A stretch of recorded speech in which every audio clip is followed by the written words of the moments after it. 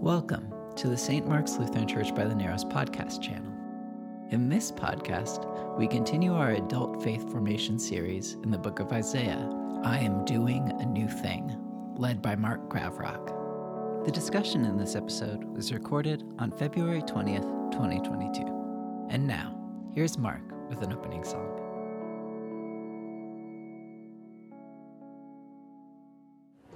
Do not fear, I am with you. Do not be dismayed, I am your God. You are my servant, you are my chosen. You are the child of Abraham, my friend. Do not fear, I am with you.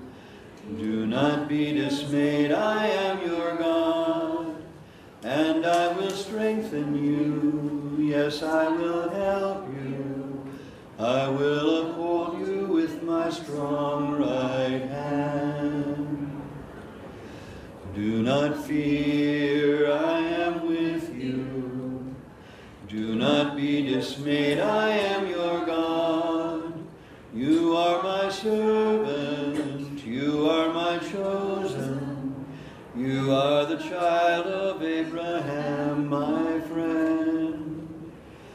Do not fear, I am with you. Do not be dismayed, I am your God. And I will strengthen you, yes, I will help you. I will uphold you with my strong right hand. Gracious God, thank you for your promises. Thank you for your utter faithfulness. Also in times when we just don't understand and when it seems completely the opposite, yet we find out that you have been there all along and that your faithfulness is so deep and so confoundingly gracious. Thank you. We ask you to be with us now, Lord. Empower your word by your Spirit and open us to what you have for us this day. In Jesus' name we pray. Amen. Good morning. Welcome again. Good to have you here. That one of the lines in that song, which is one of the lines from Isaiah 41, verse 8, you are my servant, you are my chosen, you are the child of Abraham, my friend. In all of these chapters, Isaiah 40 through 55, there is an ambivalence around that term servant. Sometimes it's singular, servant, but that a singular servant in the Bible can also be a corporate identity too. Israel as a whole, or God's people as a whole, could be God's servant, singular, or sometimes it's plural. You are my servants. And that language of God's servant, God's agent, runs throughout these chapters. But now with these particular passages we're going to look at today, there's all kinds of wonderment around this figure of the servant of the Lord. We've got a couple of pictures this morning. Let's have somebody describe it, particularly for those who are, for us, for each other as well, but for those who are listening later on. What's the picture? What are you seeing in the picture? A very disturbed and upset man. A very disturbed and upset man. Yep. And he's in prison even though he's not in prison. He's in prison even though he's not in prison. Say more. It seems to me that he has built his own prison and he can't get out because there's a beautiful tree there and leaves and probably stars up in the sky, and he's holding onto the bar of this maybe imaginary prison that he can't get out of. Okay. Yeah, for those of you who are just listening to this and don't have a chance to see it, there are these bars. He's hanging on to one of the bars, parallel horizontal bars, kind of all within an oval shape or almost egg shape pattern there. But next to it also is this tree with, it looks like it's fresh and alive with fresh leaves blooming around it, and so both of them are there at once. Yeah, I wanted to. She mentioned this. I want to emphasize the ambivalence because you can't tell. It is not distinct which side of the bars he's on. Oh. You can't tell if he's looking Interesting. in at the prisoners. In other words, if you're gonna do it with, if Isaiah the prophet is looking in at the prisoners, or if he is imprisoned. So which side, it's ambivalent as to which side of the. Sure. And then when someone says something about the tone, I really feel color is important in this one, and I'm not qualified to talk about that color. Okay, so first the bars, you can't really tell whether he's on the outside looking in or the inside looking out. You don't see anything more of the shape than just these bars. You don't know what they're bars of, but one direction or another. So the color, the tone. I think the color's important here. I really do. I think it adds a mood. So, someone want to describe what the colors are? How would you describe the colors? Well, blue, but a grayish blue, but it kind of surrounded with darkness, and the tree has an orangish blossom, and but the sky, and I don't know whether that would. I don't know that I don't think I would think that was Isaiah. I would think that was the people representation of the suffering, and it's in an eggshell or something similar to an eggshell where there is a top and a bottom. Okay. With kind of mauvey coloring. I don't know my colors, but I was waiting for somebody to say mauve.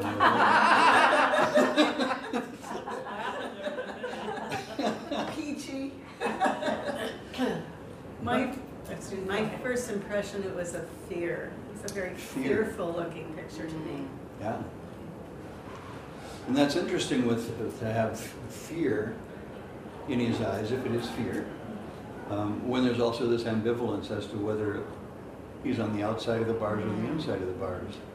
And see, I disagree. I think he's definitely on the inside of the bars because the tree is on the outside working its way up and into the bars. Ooh. Could be a courtyard. Sorry. But he's either in the shell then, Yes. or he's looking through something. Yeah. Okay. Well, and his face, I think, she was talking about for the color, his face is definitely a vibrant blue and darker blue with the face and the hand. To I think he's emphasize. about giving up. The arm is just so there's no energy left in the arm. No energy left. He's about giving up. Yeah. Yeah. There's trees in the background. The blossoms on them. No, that's a branch. Yeah, but Now the branch. Oh, okay, I see. Yeah, the branch actually starts out here in the foreground, but then it wraps inside the bars, isn't it? I like that the tree is on this side, Mhm. going in, he's on that side coming out, his hand is out, both hands are coming onto the other side. Maybe he's attempting to get out if he's out, or get in if he's, I don't know. He's also like the tree Yeah. on both sides, And the gift of the tree there puts the whole thing in motion, doesn't it? yeah. Yeah. I was just thinking the colors remind me of dusk or dawn. He stayed up all night and he's looking at us on the brink of dawn, or in the threshold time about nighttime. You've got that spot of mauve or whatever that is off in the distance. A couple of them. Is that approaching sunrise or approaching dusk, approaching nighttime? I just noticed his finger on his left arm sort of pointing down. Any significance to that? It looks relaxed. His left arm Yeah. kind of looks relaxed, but his right is, I don't know. Okay. Well, I'm not going to try to. I don't even remember actually what this painting is called. And I'm not going to try to say whatever the artist may have had in mind. I think it's more important to see what it evokes here. And particularly as we're, again, the imagery of imprisonment and of freeing the prisoners runs throughout these chapters. Whether they were, I doubt that the people were actually literally behind bars. It appears that during their exile they might have been in a ghetto or might have been in a kind of a sequestered area, but they don't appear to have been chained or anything like that. But there is an imprisonment going on in the exile. They are not free to pick up and go back home. And so the issue of those who sit in darkness, that image is a biblical image talking about those in jail. Those who sit in darkness, those who are imprisoned. There's a message of good news in Isaiah for them. And then, as we think about moving forward from our pandemic into whatever the new chapter is that God has for us that's not going to be the same as it was before, will we be ready to leave our prison? And how much of our prison has been self-imposed and how much of it has been imposed from without? You don't have to answer that. Actually, I have a worry about our children because my granddaughter has a lot more fear of germs and the lack of, she is diligent about wearing her mask all the time. And I worry about the kids who have grown up with this concern of germs. We have a generation that may need to grow from an imprisonment that's been imposed upon them. Here's a picture. Describe what you're seeing.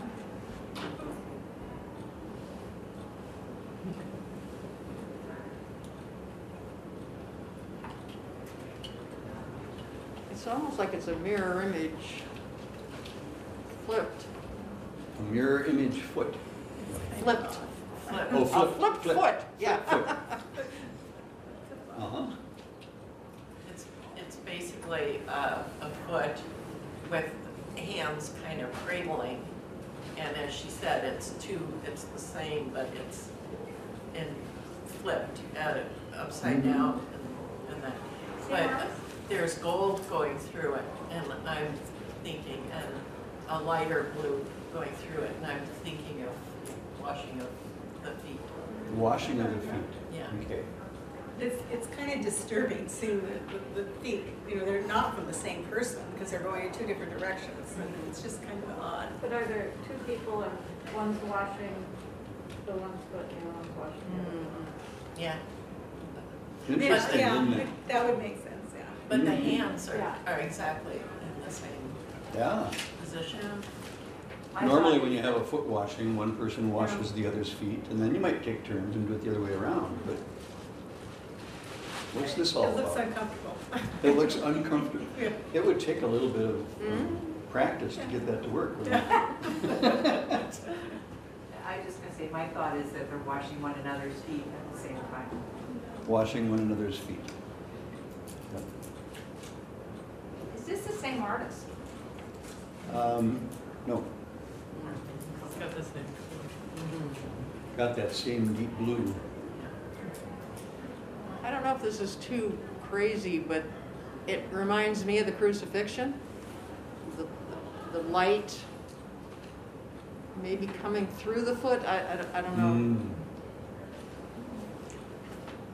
That might be too crazy. On the It other is, hand, yeah.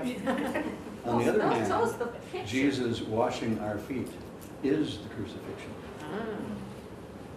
Is it the same artist, I don't think so. I think it's a different one.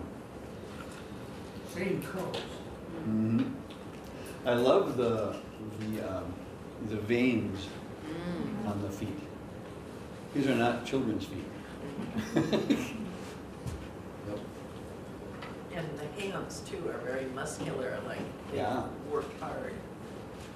And there's a tenderness about how the hands are holding the feet. Yep. I do remember the title of this one. The title of this one is You Too Must. You Too Must, which is a biblical reference. Wash the feet, each other's feet. Yep. If I, your Lord and teacher, have washed your feet, so you too must wash one another's feet. And it just really intrigued me that you've got both sides going on at the same time, however that physically can happen. But it's not like there's one group of us that are the servants and the others who are the recipients of the service. That's not what Christian community looks like. I don't want to belabor it, but anything else that you're seeing before we move into the scripture? Well, as I think Diane mentioned, the gold in that shows there's a blessing and the light. The gold is blessing and light. That's cool. We are moving into this, what's often been called the servant songs or the poems of the servant of the Lord. When you hear the term servant in this sort of connection, what comes into your mind when you think of that term, servant? Someone who waits on another person. The one who waits on another person. As literal table servant or something like that. I think that this is really a servant concept that our American context is really hard. Why? Because we don't see them. Because we don't see them. We don't see them and we don't think about them. I think in times before, you had a maid, you had a hired person, you had, okay. And it's just that servant, the words that I think of with servants, I think of a bondedness, maybe bondedness is the wrong word, but I just think of places that we don't have it. Serve implies a deep, more of a relationship than employment. More of a relationship than employment. Yeah, it seems more like you're almost a slave and a servant. Okay. A slave is not the same thing, but there's a deeper divide than we understand. So I have increasingly felt that it's a tough word for us to get. It is. I'm not sure if all of that picked up on the tape with what Carolyn was saying, but let me just pick up on a few of those things. One of them is how difficult it is in our context now in America for us even to appreciate or see who the servants are in our community, because those who carry on those typical servant roles are hidden from us now, where that wasn't always the case before. Those who are the servant class or whatever they work at times of day that we don't see them, or they work in places where we don't see them. We don't think of them as servants. We don't think of them. We would never call them servants. Nope. We'd call them employees, or that's their job. That's right. And that's different than a servant. They don't get paid very well for that job, but that's their job. Yeah. That's their job. I mean, Essential workers. Essential workers are performing services for us. Yes.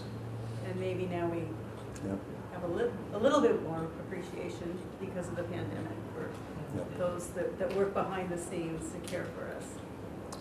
It's awkward language for us socially anyway, because the language of servanthood comes out of cultures where you have, not all kinds of servants are the same.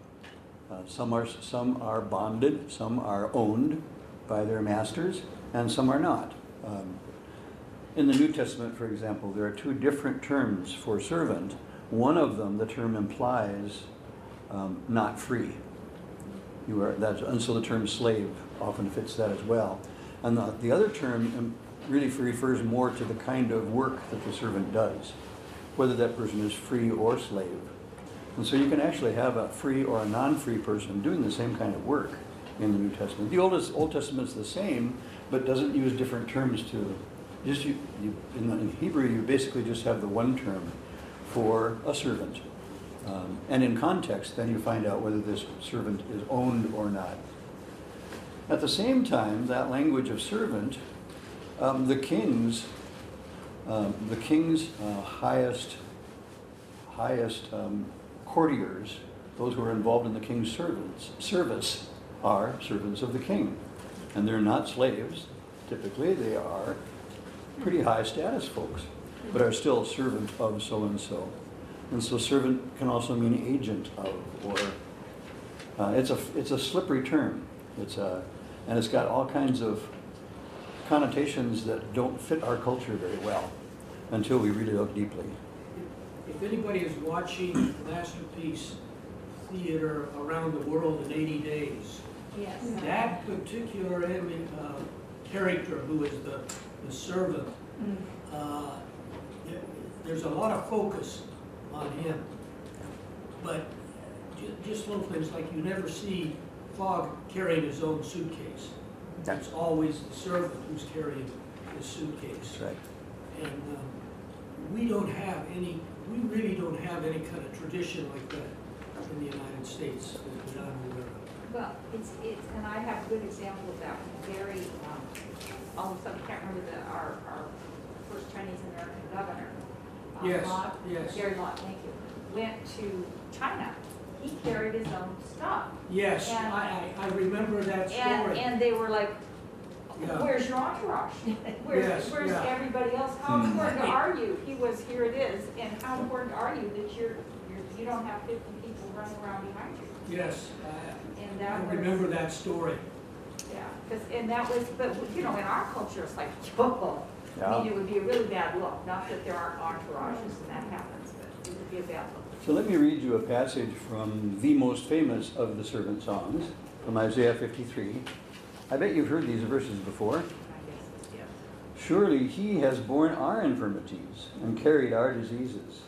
Yet we accounted him stricken, struck down by God and afflicted.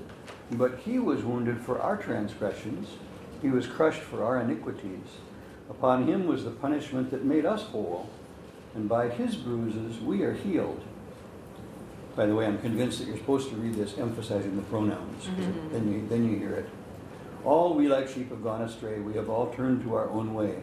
And the Lord has laid on him the iniquity of us all. Who are we talking about? The suffering servant. The servant.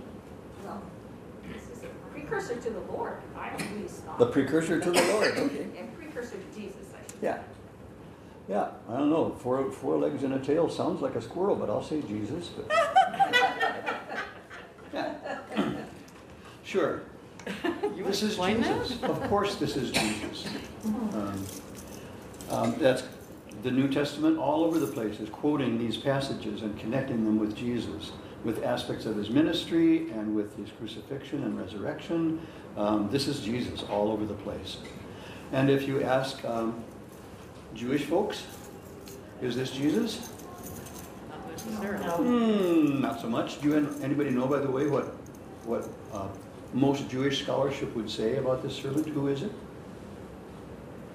Nobody totally agrees, of course. But Israel. Oh. The people Israel. And they're right. Let me read you another passage. This is from Isaiah 46, the second of the servant songs. Isaiah 46:3. The servant himself is speaking now. And he said to me, God said to me, you are my servant, Israel, in whom I will be glorified. There it is, point blank, in so many words. Who is the servant?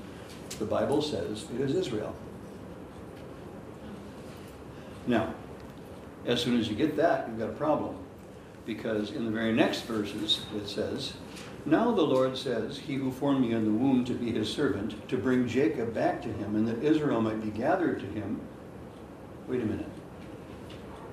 The servant who is Israel has been formed and shaped to bring Jacob and Israel back to God. God says, that's too little thing that you should be my servant to raise up the tribes of Jacob and restore the survivors of Israel. I'll give you as a light to the nations, that my salvation may reach to the end of the earth. So is this servant Israel or someone who operates on behalf of Israel? We're now stuck in the heart of the mystery of these passages. Okay? And the really prickly mystery of these 4 poems.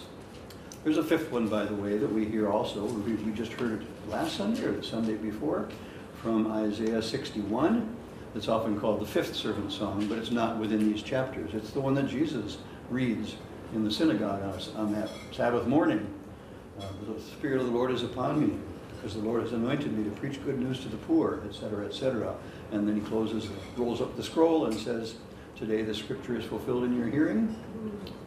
Here you've got Jesus' own word that this is him. This is he, pardon me. Yeah.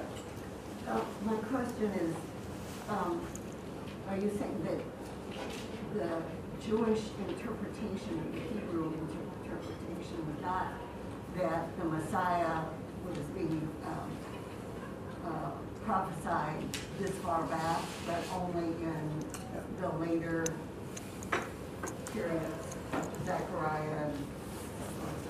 Yeah, actually, let me be a little more precise about that. We, in Christian circles, we tend to be pretty sloppy about the term Messiah or Messianic. And for us, often Messianic means anything that has to do with Jesus or gets fulfilled in Jesus, right? The Messiah specifically is God's anointed one. David was the first Messiah, God's anointed king to lead God's people. And then his dynasty gets anointed.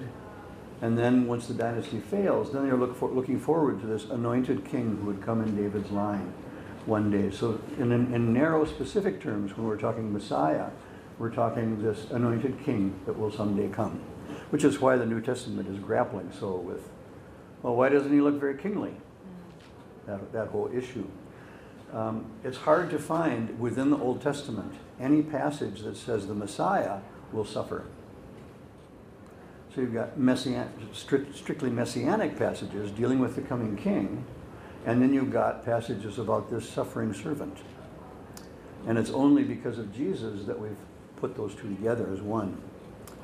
Now there is, as you mentioned Zechariah, there is one passage in Zechariah that might get us closer to a king suffering, or the shepherd suffering. But you got to go to Zechariah to find it, not earlier in Isaiah. And so it's that the whole issue of what is the Messiah supposed to be is so crucial, especially in conversations between Christians and Jews, that I remember years ago, this is probably 30 years, maybe 40 years ago now, I read a book by Pinchas Lapid, who was a Jewish scholar. I love that word Pinchas. It's the new version of Phineas. But, and he finally came to the conclusion himself as a Jewish scholar that Jesus was raised from the dead. He concluded, yes, the evidence is clear. Jesus was raised from the dead. But he's not the Messiah. Two different issues. It was just an interesting argument. Okay. I wish we had days and days to spend on these passages. I'd like to spend a little time on the ones that we have, just to get a flavor of what's going on here.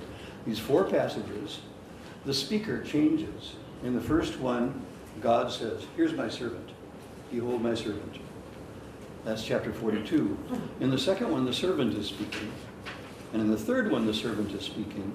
And in the last one, Isaiah 53, there's a we who are the speakers through much of it. Surely he has borne our griefs and carried our sufferings. And so there's a we that's gathering around watching the drama of this servant.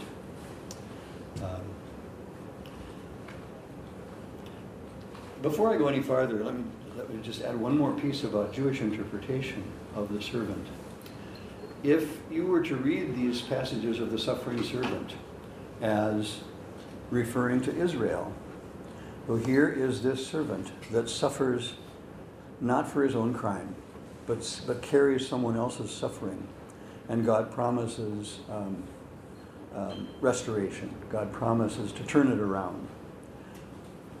What would that do to you as the people of Israel who have just gone through such horrible suffering? What would be the effect of that for you? Is my question clear? Okay. if this figure of the servant who suffers, not for his own crime, but for bearing others, and then God promises to redeem, God promises to turn it around. If that servant is Israel, how does that help you understand the horror that we've just been through with the exile?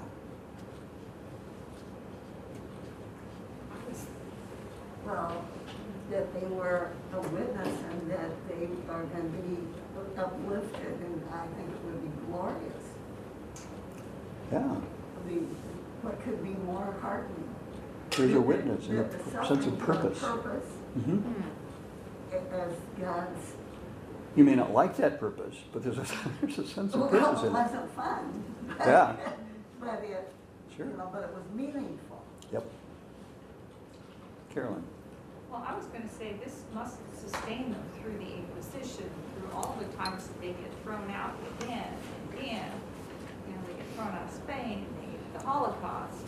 Yeah. They get thrown here and there, and I mean, these are strong passages to say, okay, we were chosen to be a people that was going to suffer, but God will sustain us and keep us going.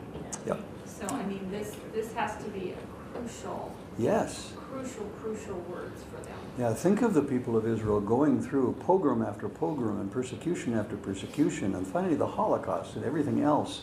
And to get this word that, horrible as it's all been, there's some redemptive purpose in it all. That whatever that is, however that works, that would be a hard one to hang on to, but it would be something powerful to hang on to.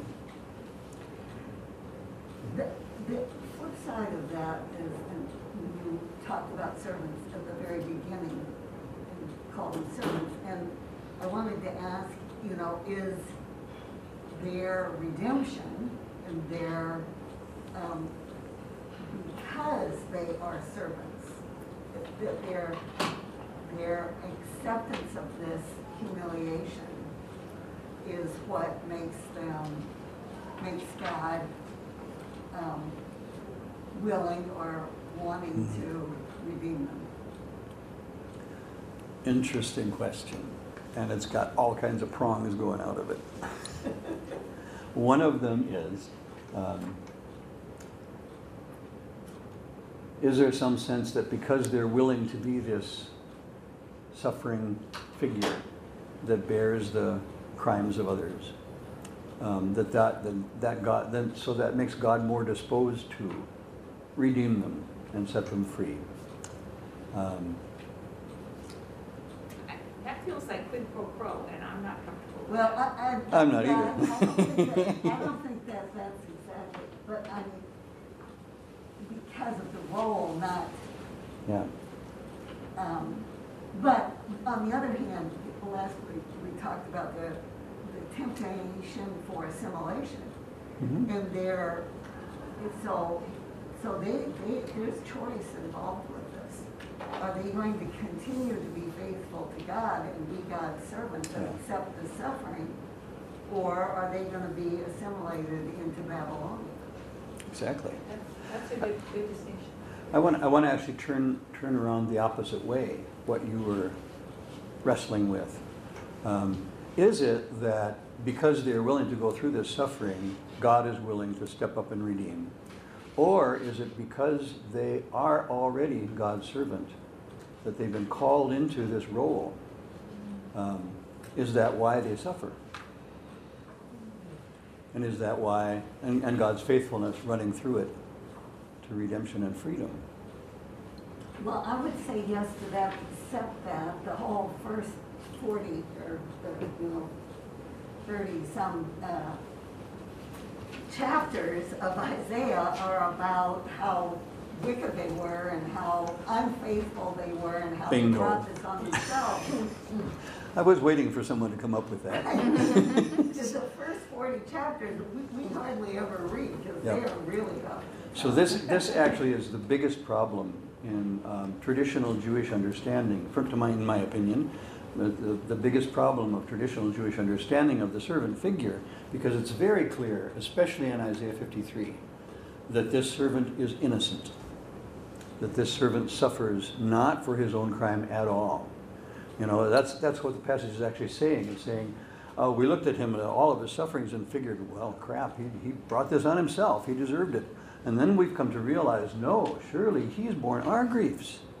He's borne our iniquities. On him was the chastisement that made us whole. That's the whole point of Isaiah 53, is that this servant is utterly innocent. This is a travesty of justice, and somehow his suffering bears others. Well, if you ask, we've been reading in Isaiah 40 and 40 on. Has Isaiah been saying Israel was innocent in all of this? Nope. In fact, have they even changed during exile? Nope. We're still the dolts that we were before. We're still as broken as we were before.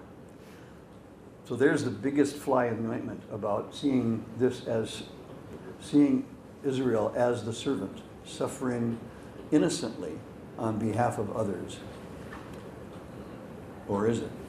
You know, if you ramp this up, I mean, I agree with you that individuality, nobody, but I mean, I keep thinking back of the scapegoat, because many times Israel has served as a scapegoat to our iniquities again and again. Now, were the individual people, did they do things?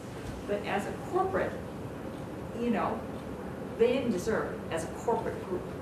I mean, I would argue that, but individually, who knows? But I mean, again and again, Christians have sinned, and other groups have sinned against them, and they've fulfilled that role. I think that's a powerful way for us who are non-Jews. I don't know, by the way, whether any of you are Jewish. My grandmother on her deathbed confessed that there was a Jew in our ancestry, which makes me 1/32nd Jewish. And there are 31 32nds Norwegian, so I claim the chosen people on both sides. So I don't know whether any of us are Jewish here, and it's possible that some of you are. But for those of us that are not Jewish, to listen to read Isaiah 53 and to see the we in that chapter is the nations looking on. It's pretty clear as you look in the early verses that this is the nations utterly astounded at what God's doing. The nations are looking on at the suffering of this servant and saying, we've misread this altogether, and this servant has been bearing our crimes. I think that's a really good, accurate way to read it. This is where I have a real problem with the Old Testament sometimes, is the cause and effect, you know. We are wonderful people, and we are praying well, so we're getting good food, and we're leading the high life. And then we start sinning, and because we sin, we get carried away to Babylon, or we have some other kind of punishment kind of thing.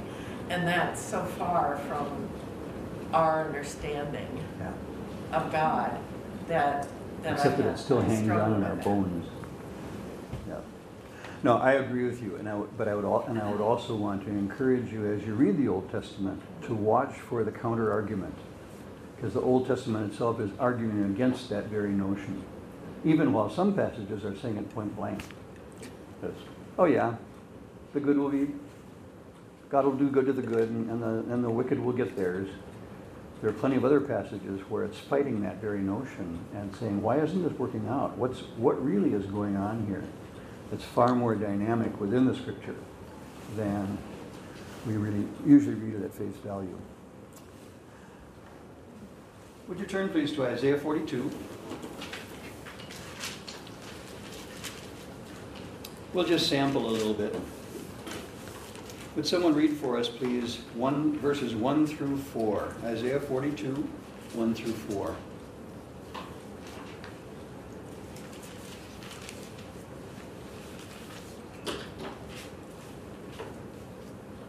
Here is my servant whom I uphold, my chosen one in whom I delight. I put my spirit on him. He will bring justice to the nations. He will not shout or cry out or raise his voice in the streets. A bruised reed he will not break, and a smoldering wick he will not snuff out. In faithfulness he will bring forth justice. He will not falter or be discouraged till he establishes justice on earth. In this law, the islands will put their hope. Thank you. Oh, I'm sorry, my copyright 1978 NIV, I should have been looking at that. That's okay. The Bible is actually older than that anyway. Yeah, you got a point there. Okay, thank you. Yes. Did you see what the servant's primary task is? We only said it 3 times. Justice for the nations. Here you had injustice done to Israel and several other nations as well. And now justice is going to be done. If we had nothing but this passage, we might think that the servant is Cyrus. Here's my servant. I'm bringing this servant in to set the nations right, to set right what's gone wrong. Israel's been crying out saying, God, do you pay any attention to our justice? Have you not heard? Now, as soon as I look at that possibility, that some scholars have suggested that this might be about Cyrus, I have a little bit of trouble with verses 2 and 3. Have you ever seen a conqueror come in really quiet and gentle, not breaking a bruised reed and not snuffing out a guttering candle? Is that what conquering heroes do? Not usually. So from the very beginning then, we've got this image of the servant who comes and is to bring justice to the nations. But this is not going to be a top-down, heavy-handed power play of justice. This is gently done. Matthew quotes this passage, by the way, not for Jesus' death, but for his ministry. Early on in the Gospel of Matthew, when he talks about how Jesus carried out his ministry, he refers directly to this passage, that this is how Jesus operates. Gently. This is gentle, powerful justice, however it's going to work. Yeah, but once Cyrus conquered Babylon, then he gently, quietly said, Israelites, you lead. Okay, there you go. Not so gentle with Babylon, but gentle with Israel and the other captive folks. Yeah. That makes sense. Would you turn to chapter 49, please? We're just hopping, skipping, and jumping through these. But this time, the speaker is the servant himself. And so, middle of verse 1, the Lord called me before I was born. While I was in my mother's womb, he named me. Then this next line, verse 2. He made my mouth like a sharp sword. In the shadow of his hand he hid me. He made me a polished arrow. In his quiver he hid me away. What kind of job does this servant have?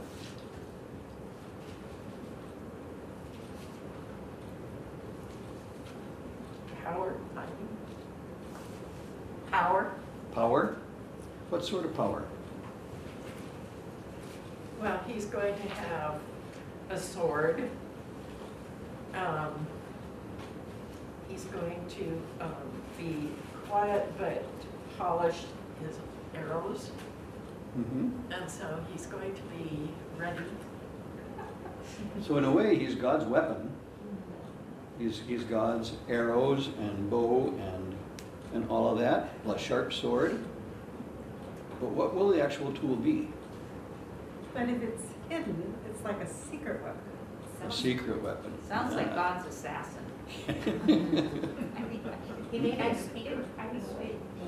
What's that? He may be a speaker of some, A speaker. Why do you say that? He made my mouth like a sharp Yeah. sword. Yeah. The weapon is his mouth. He made my mouth like a sharp sword. What kind of an agent in Scripture does that make you think of? Prophets. John the Baptist. This is very much, and some scholars would look at this and say, oh, maybe we're talking about 2nd Isaiah himself. Maybe this is part of 2nd Isaiah's call, is to be this spokesperson for God, who will be God's secret weapon. And by the power of this explosive word, will set Israel free from their bondage. And within this portion here, it works. This is a very, very much a prophetic kind of role here, a spokesperson role for God. Then, verse 3, you can start to see how this servant is experiencing his work. How's it going? Labored in vain. I've been laboring in vain. All my energy has gone for nothing. I've been speaking and speaking to these folks, and they don't listen to one bit. But I've been doing what you told me to do, but nothing's working. A little frustration going on here. And I love how God responds. Verse 5, okay, well, this job's been too small then. I'm going to make it bigger. You think you're bringing freedom, bringing light into the darkness for Israel was enough. No, I'm going to make you a light to the nations so that my salvation will reach to, like, I'm just doubling or quadrupling your job description here. Thanks. And then we're right in the heart of this is that mystery that this servant is Israel, but called with this mission first to Israel and then to the nations. I'm going to skip on to another. Would you turn to chapter 50, please? Chapter 50, verse 4 starts out with another really clear prophetic kind of image. The Lord has given me the tongue of a teacher so that I may know how to sustain the weary with the word. That language of weariness, do you remember it way back at the end of chapter 40? Those who wait on the Lord will renew their strength. They shall mount up with wings like eagle. I keep screwing it up at home and saying beagles or seagulls. I get to the class and I can't remember the right one. Wound up with wings like eagles. They shall run and not be weary. They shall walk and not faint. Israel has been weary in its exile all this time.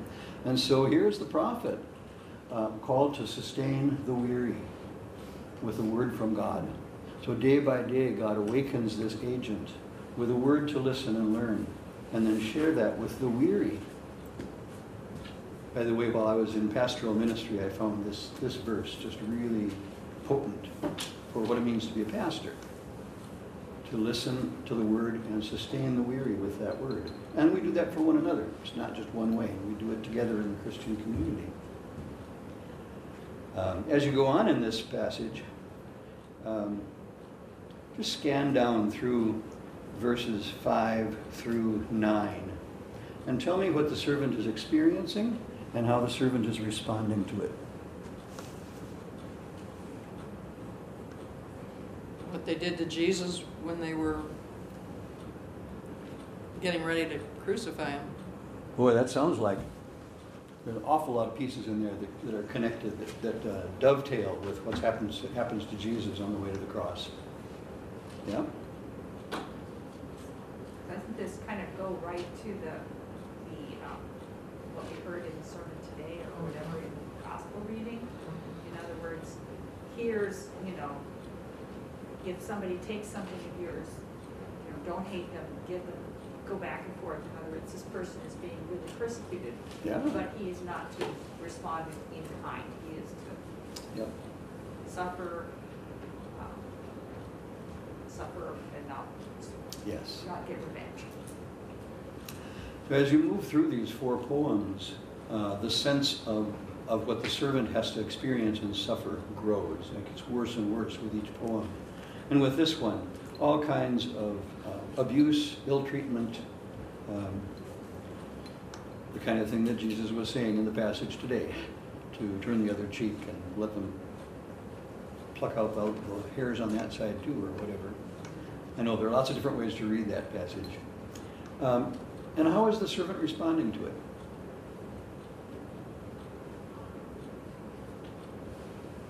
Where are you? Verse 7 now. Isaiah 50, verse 7. The Lord is going to help him. Yeah. Truly. Yeah. God's encouraging him, and so this servant has a committed faithfulness to the task and to God, and is going to stand in the face of abuse and continue to do what God's called him to do. Trusting that God will vindicate and turn this around. Then when you get to Isaiah 52 to 53, that's when you get this magnificent, surely he has borne our griefs and has carried our sorrows, that amazing passage. I want to, we've got about 7 minutes left. Let me tell you who the servant is. I'm going to answer the question, okay? At the bottom of your page, and for those of you that are listening to this, today's handout has a chart with these 4 passages and getting at who's the speaker, what's the servant's task, what's the servant's target audience, etc. in each of these. So it's just a way to kind of summarize what's going on in the 4. But at the very bottom of the page, I've drawn a long flat X with a cross in the middle.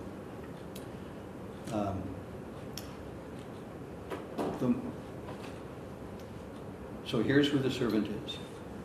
First of all, the servant is Israel. Scripture says that point blank. And I want you to think about the call of Israel from the very beginning, when God called Sarah and Abraham and said, go with me, I've got these things I'm going to do for you. And then through you, all nations are going to find blessing. You're going to be my agent. Now, servant language doesn't show up there, but there's a call. There is a role that this family of Abraham and Sarah is to play as a unique piece of God's work in this world. Their very existence is meant to be blessing for others. They're meant to be a conduit of God's grace for the world. That's the servant of the Lord. They didn't fulfill it all that well. Neither have we, by the way, in case you're wondering. I don't know that Christians on the other side have done any better than Jews on the left side of the picture. As this X narrows down, it kind of funnels down toward the center, you get a kind of a sense of there is a faithful minority within Israel.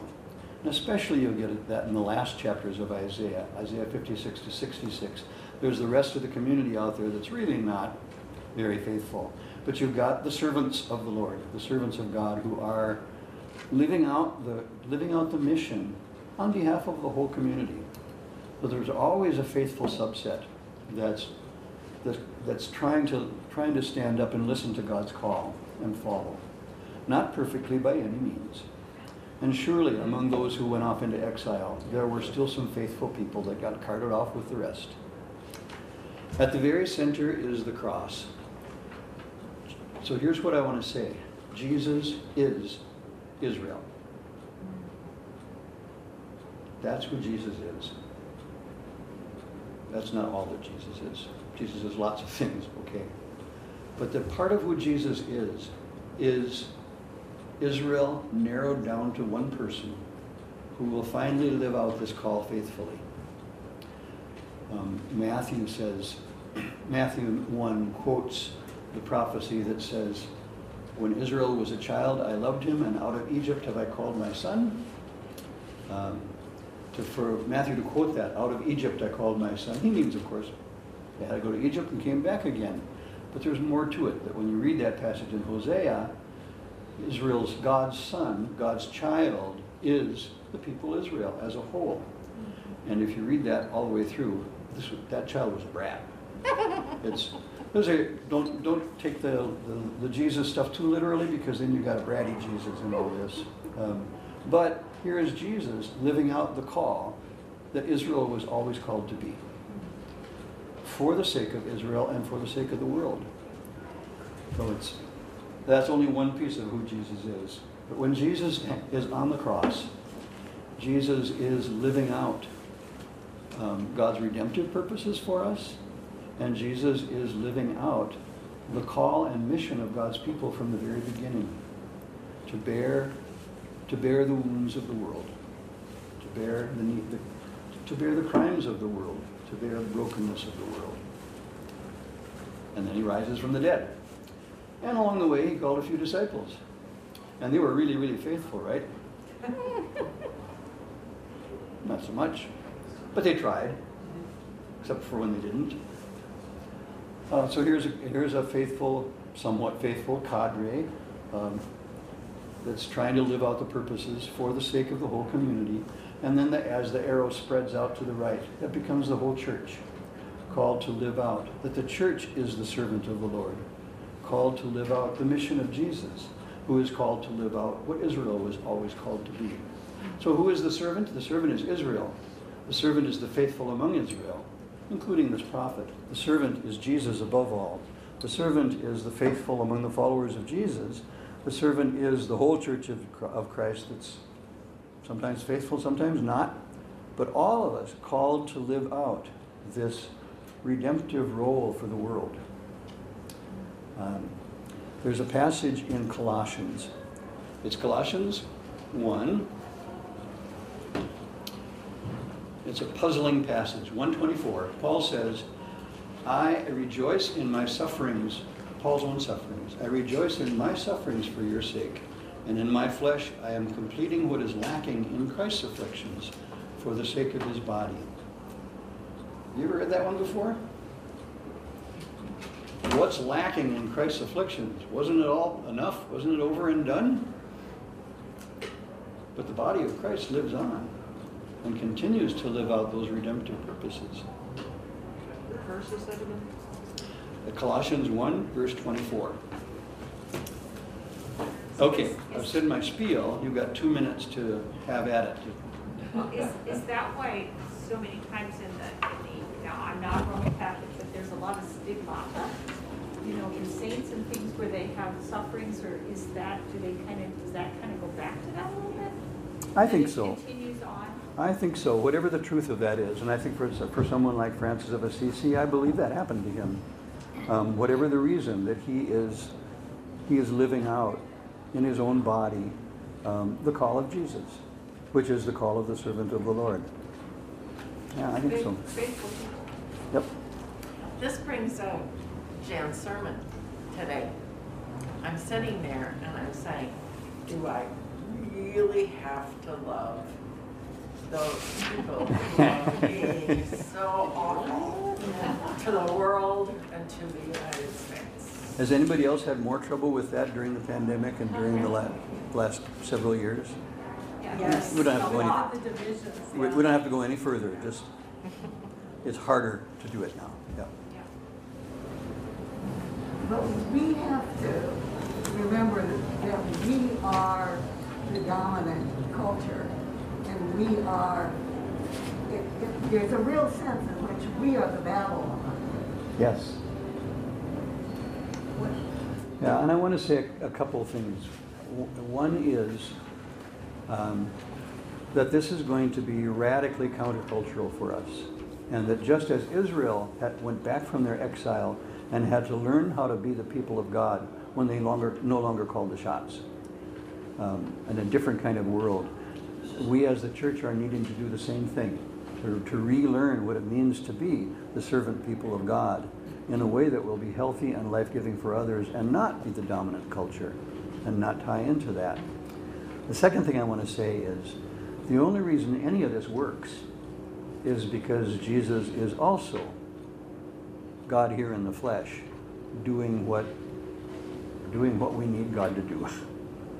That as Jesus hangs on the cross, he is living out Israel's call, and he is being once and for all who God always is for the world. That makes sense? I think we have to quit. Let's pray.